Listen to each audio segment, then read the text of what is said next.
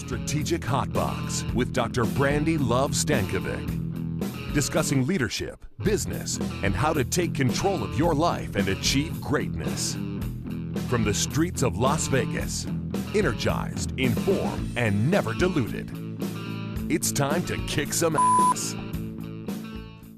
Hey, it's your girl, Dr. Brandy Stankovic, and you are here on the Strategic Hotbox. Welcome. Today, we are going to talk about tribe vibe. And what does that mean? What does it mean to have a crew, all your homies around you? And we have a very special guest with us today, Philip Folsom, who is an expert in all things tribe, and he's going to share some of his experience with us. Let's get started. At the Strategic Hotbox, you know that, and hopefully I have along the way, motivated you. I am a motivational speaker, and I cruise around the country, around the globe, motivating people. Let's be honest, sometimes I am more motivational than other times. I still have no ability to motivate the people in my home whatsoever in cleaning their room or putting their shoes on. My skills just do not work on my children. But I think that one of the most powerful things that I have learned along the way is no matter the group, the size, the shape, the color, the level within the organization, it all is about the execution, of course, when they get back into their institutions. And one of the most powerful things that they can do, that we can do to make execution easier is to have a team, a support network, a tribe, a crew, a entourage that supports us in that effort, in that execution. And I think that leveraging those abilities is so powerful. And our guest today, in one of his videos on his website, so I urge you to, as you learn more about him, to go check it out, says, a quote, collaboration is a superpower of humanity. Collaboration is the superpower of humanity. And I love that because it's so true. Us working together, the synergy of it is so powerful. And it really is what allows us. We need each other in order to survive. Tribes in both the personal and the professional space give us the ability to focus, the drive, support us in what we do, the love. It's like almost that concept of failure to thrive. For anybody that isn't familiar with that term, it's like when the baby is put on a mother's chest when it's very first born, or the idea that we need that. There's juices that are released, hormones released in the brain. We need that from one another. We need people around us. But it also, I think that the good vibes can also go the other way. There are a lot of people that bond together, groups that bond together based on misery too, right? So that people might love one another because they doubt or they're negative or they're going to just all get together about their problems or something too. So we have to be careful of that. I have been reading Michelle Obama's book recently, Becoming, and it's great for anybody that is interested in it. But one thing she says when she was describing her first days on the college campus, her dad took her to college and she was breaking up with her boyfriend, and she was talking about this breakup, and her quote was, "It was love in the context of the place I was leaving behind." And I thought that was so interesting, and the fact, and it really stuck with me, and I really pondered on that quote for the rest of the evening, of the fact that love or the relationships that we have in our life have to evolve, because otherwise they're based in this context of places that we were in our past or experiences that we had in our past, and they won't work as we progress into our future. And so the tribe philosophy also has to have an evolution to it. And so I love this concept of not only do we bond, do we need it, do we have to have that collaboration? It really is a superpower, but it also is part of an evolution. And we need to be able to love and evolve with the humans that are around us, or be able to kind of trim the fat along the way. We're going to talk to Philip Folsom today. He's a cultural anthropologist, and he's spreading the tribal word across the globe. And I want to formally introduce you to him now. He is the owner of Philip Folsom Programs. He's the co-founder of Humankind, as well as the co-founder of the Sparta Project. He's got his bachelor's in cultural anthropology, UCLA, and he's an enthusiast of equestrian therapy, Zen archery, wolf programs, high challenge ropes courses. I mean, he's sounds amazing. I can't wait to spend some time with him. He's a retired professional ballet dancer, which I must dig into. Jiu-jitsu practitioner, works with Sony, Microsoft, DreamWorks, and Apple management teams, so really high-level teams, and has been on worked with a lot of reality TV programs, The Biggest Loser, The Letter, For Love or Money, Celebrity Fit Camp, and Cholo's Try. So let's now be formally welcome to Philip Folsom. Hello, Philip. Hello, Brandy. Pleasure to be here. Thank you so much. Tell us about you. Oh, boy, you dug out my ballet background. Wow. Very into that.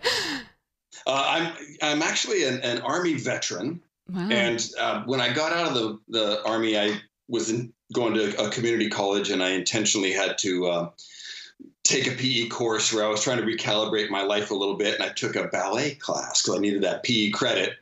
And it turns out that the ballet company that was in the city I was living in was they were short a tall dancer because their prima ballerina, whose name was Rachel Forelli, on point, she was about 6 feet tall. Wow. So I was a terrible dancer, but I was able to be a good partner, and I looked good in tights at that time in my life. And so I had this weird portion of my life where I traveled around the world masquerading as a professional ballet dancer. And so that's the story. How cool is that? First of all, thank you for your service.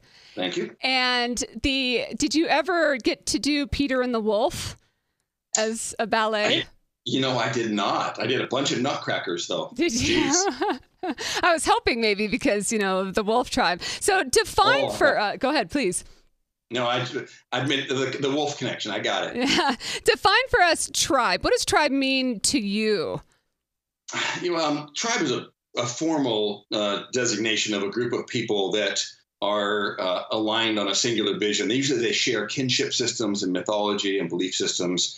I would define tribe as I use it in cultural anthropology with my clients as a group of people, whether that be a department or an organization, that are aligned along a common vision, mission, and value set. And most corporate teams that I work with only have one of those. They either share what the mission is, or it's a bunch of people who've got together to celebrate a common vision. And if you only have one of those three things, you have a group. If you have two of those things in alignment, then you have a team. And if you are a rare, high-performing department or organization that shares all three of those alignment pieces, then you are a tribe. And they are the most high-performing and resilient human systems that we have ever had on the planet.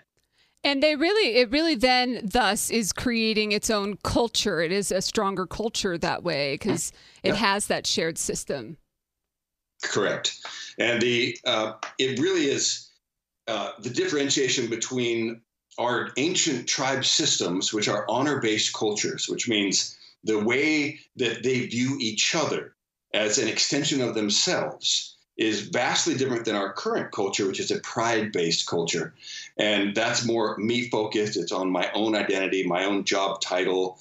And that's usually where the differentiation happens between low-performing organizations, which are all about individuals, versus ultra-high-performing teams, which recognize that there is a common collaborative group, pack hunting, if you will, to pull in the wolves. Well, it's really interesting. And you travel all over the globe, so I imagine that you see some differentiation of that with different country cultures of people that don't necessarily have as high individualism in their natural cultures. Yeah. I got to spend a portion of last year with the Maasai in Africa. And one of the things you notice studying indigenous peoples is that there's no diabetes. There's almost no heart disease, no cancer, no clinical anxiety and depression, and very low suicide rates. And basically, it comes down to the fact that when you are connected with a group of people that you share kinship with, and kinship, the word itself contains the word kind. So kinship is the way that we connect with our coworkers or our family, our neighborhood, and we treat our kinfolk with kindness. And what that does is it's the difference between receiving serotonin when I'm with my kinship people versus adrenaline, norepinephrine, and cortisol, which are stress hormones when I'm around strangers. Right. And don't the Maasai may also be so fit because they jump so high, right? Well, I'll tell you what, they're just beautiful people. They sure are. They still wear the red sashes, and the men carry, spears and little swords, and they have cell phones. So it's this really remarkable culture where they have kept their identity in place, which has allowed them to actually actively navigate through some big changes in their culture, where they're, removing the lion killing initiation for manhood, because they can't kill their lions because it's going to affect their commerce. Sure. And it's so culture, or an intact culture, allows people to be nimble, resilient, and to evolve. Whereas groups of people that don't share a culture, like you're seeing in the United States right now, we have a very hard time collaborating on a singular path and being able to evolve. I love that you are able to study these different tribes and how they exist in 2019 or in more modern day. I had the chance of visiting Kenya a few years ago and meet some of the Maasai, but I'm there as an outsider and just don't have the chance to dig in. And so what a beautiful experience. Can you see some of the tribe mentality naturally occurring in leadership in kind of people's home areas or in organizations? Yeah. First of all, the existing tribal cultures in our current society are the military, our first responders, our police and fire, really professional sports teams, Greek organizations, sororities and fraternities. And so they still maintain our tribal honor-based code.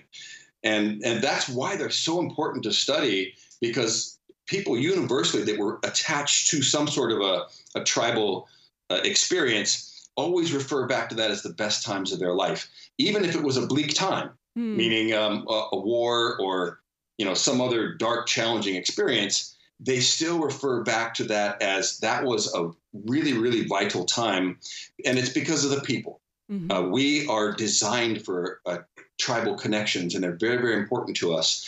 And so for particularly managers and leaders and the heads of culture of organizations, at some point there is this movement, and it usually happens about age 40, when I see men and women who have fought their way up through the ranks of being individually extraordinary, getting the best resume, the best jobs, the best performance. And then at some point, once you start moving from being a great doer into a great leader, you have to make a 90-degree pivot from my journey to the journey now of all of us. And that, for a lot of people, is a very, very hard thing to do, which is, one of the needs of having a coach to help you navigate that, because it's in a form of death. Like your identification of, I'm the best, doer of either sales or IT or video game design or whatever it is. That identity has to, in many ways, die so it can be reborn as a collaborative, collective leader of people. And that's a challenging thing. Most people are promoted into leadership in their early 30s, and yet they receive no formal leadership until their early 40s. Right. And so that 10-year chaotic, oftentimes disaster for people's careers is the sweet spot where we can do really good work with them. I think that's also why parenting is so hard. Oh, yeah, absolutely. Right? So you go from being you to now being responsible very abruptly for these other lives that are around you.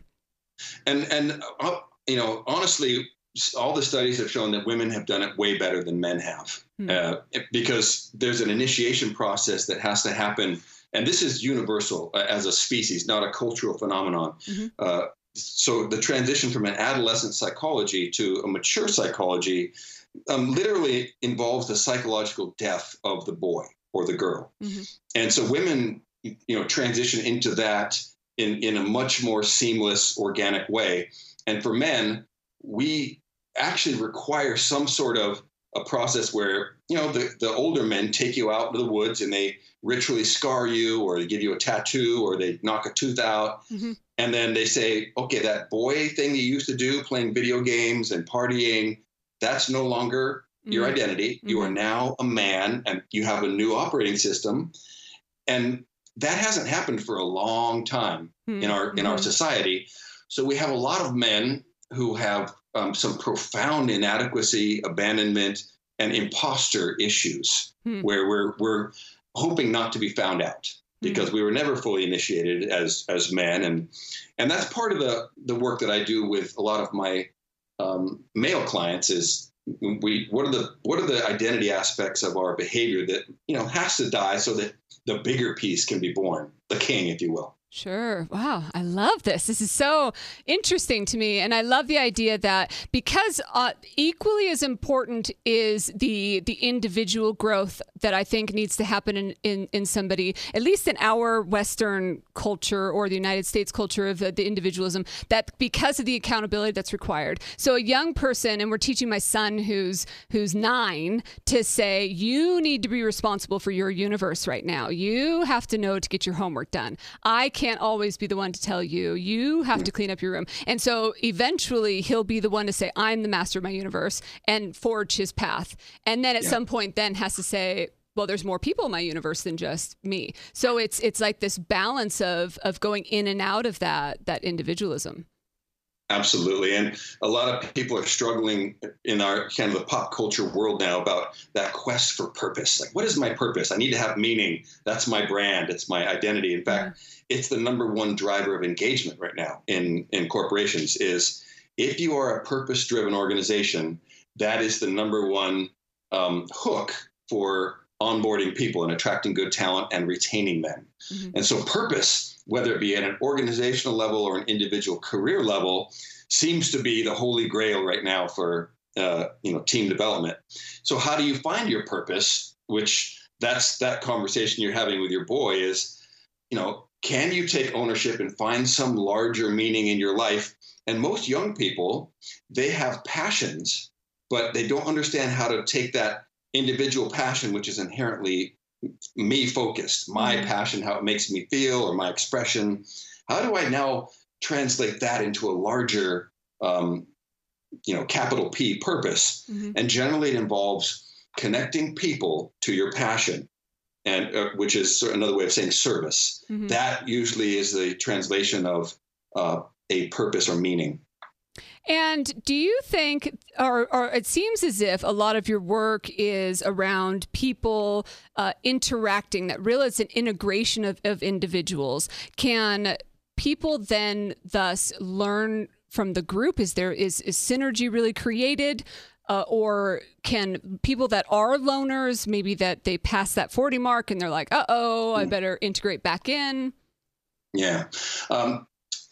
Most men, and all the guys listening right now, if you remove sports, your job, and alcohol, you probably don't have any friends. And that's a very heavy concept to realize that we desperately need friends. We're wired for friends. We have mirror neurons in our brains that allow us empathy and compassion. And yet we have profoundly isolated ourselves from each other. And it really is an evidence of the bleak nature of our society that it's really unsafe to be alone, to not be in a tribe. And yet our tribes are so dysfunctional and toxic that I'd rather choose to be alone.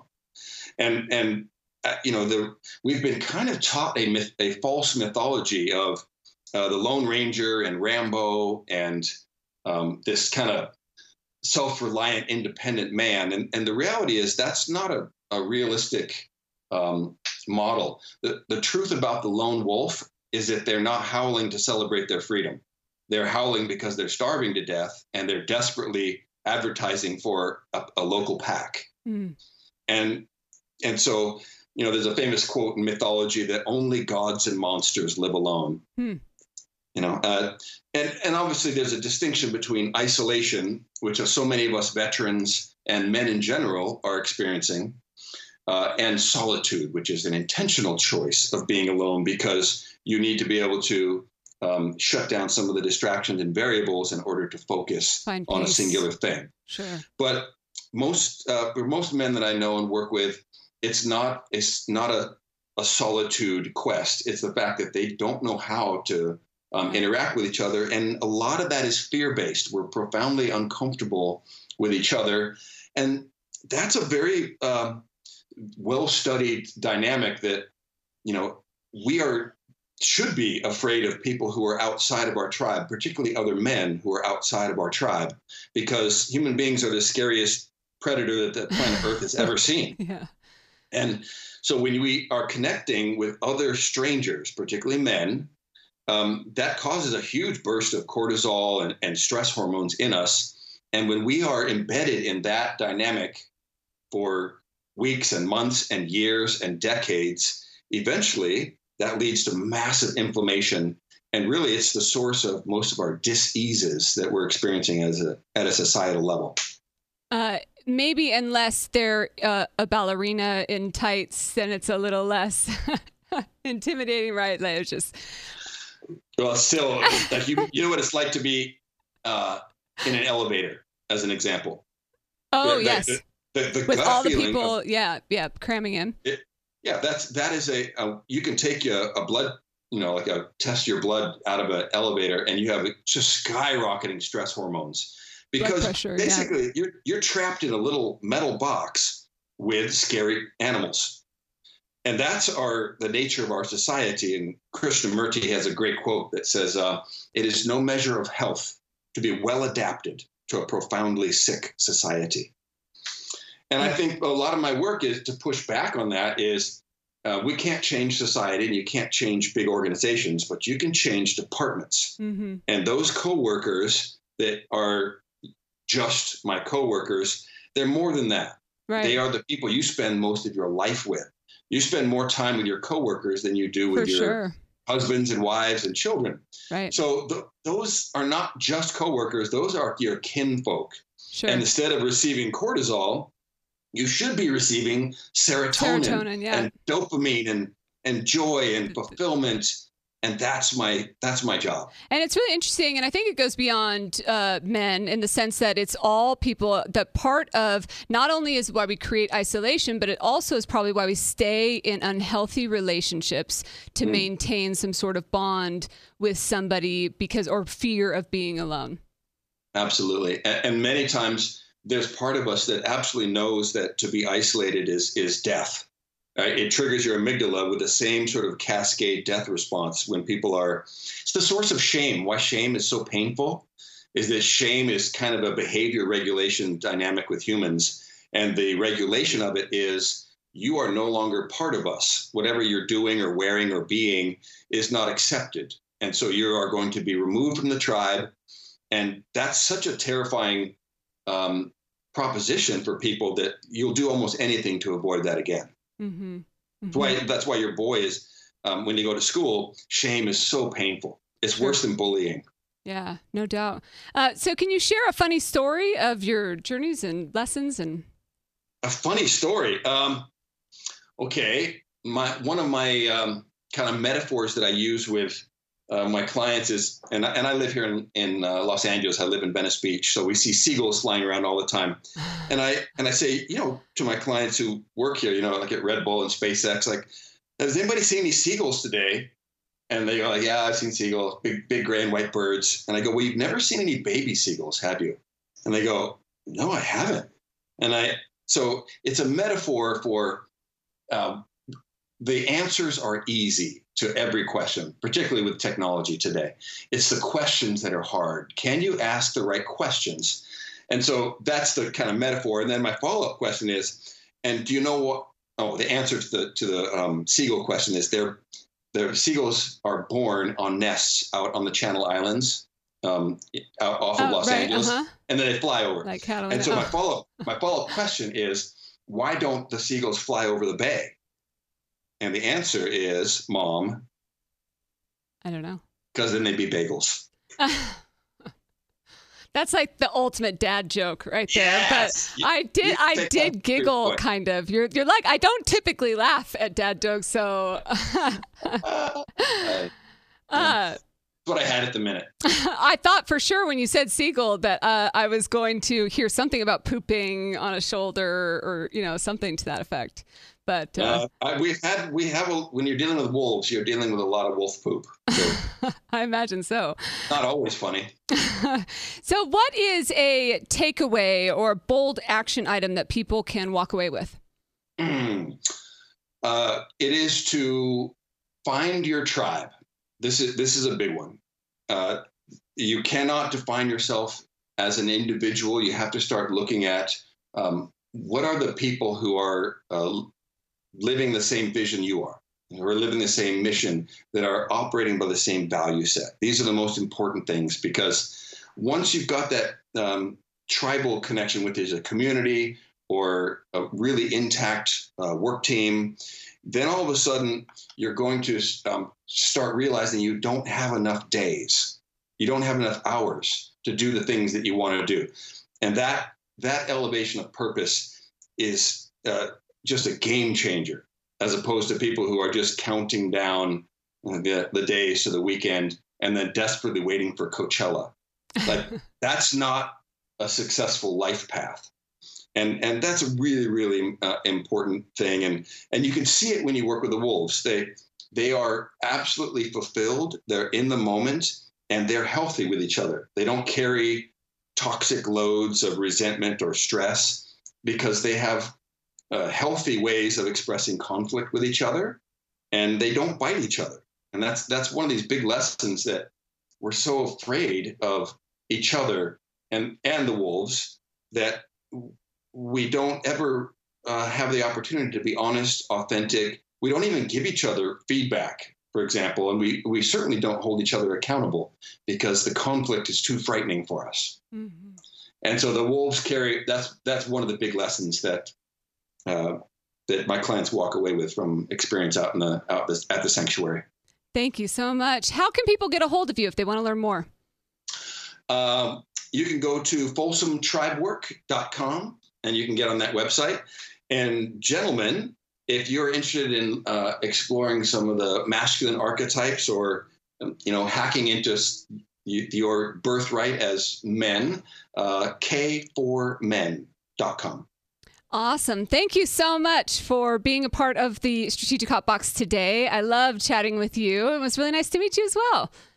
Great. Good luck, and take care of that boy. I will. Thank you. Let's head out to our shout out.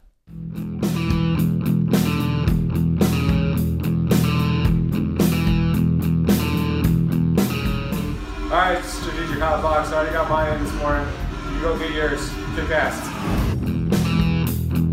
Thank you so much to Ryan Stankovic for the awesome shout out. How perfect is that shout out, considering the conversation we just had with Philip Folsom? He got his this morning, and it's time for us to go get ours. Thank you again to Philip, and thank you to Ryan for being a part of the episode today. It is time for our top 5 kick ass. Number 1 is to identify your tribe. Philip said it best. Find your tribe. Find the people that you identify with, where you can share that mission, vision, values, where you have that shared sense of purpose, you're going after it, and the people around you that are supporting you and the efforts that you're going after. Number 2 is to collaborate. It is a superpower after all, and how we can work together to make the things and our dreams and everything come true. Number 3 is to integrate. So it's not only about competency. And I think this is so true in organizations. It's so true in your life, and the things that whatever you choose to do, whatever the efforts are, that when you get up in the morning, whatever it is that you want to do, it's not just about competency. It's about actually leaning in and doing something. It's about contribution. So integrate into the things that you're doing. Number 4 is to feed the pack. So I think this is an important concept. It's about giving back. So not just take from the pack, not just be a part of the pack, but how are you feeding into it? How are you making the pack better because of your presence, because of you being a part of it? And number 5 is to evolve. Just as I talked about before, that the tribe and you as a part of that tribe evolve together. It's about creating a life and a future with one another. That's your top 5 kick-ass. Thank you again to Philip for being a part of the Strategic Hotbox today. We'd love to hear from you, our listeners, watchers, about what topics you'd like us to cover here on the Hotbox, or if you'd like to join us and be here in the hot seat with me or on Skype, we'd love to have you be a part. Send us an email, podcast@strategichotbox.com, or hit us up on social media, Facebook, Twitter, Instagram, @Strategic Hotbox, or @BrandyLove, BRANDILUB. I'd love to hear from you. And as always, do something different with your life starting today. Get out there and kick some ass.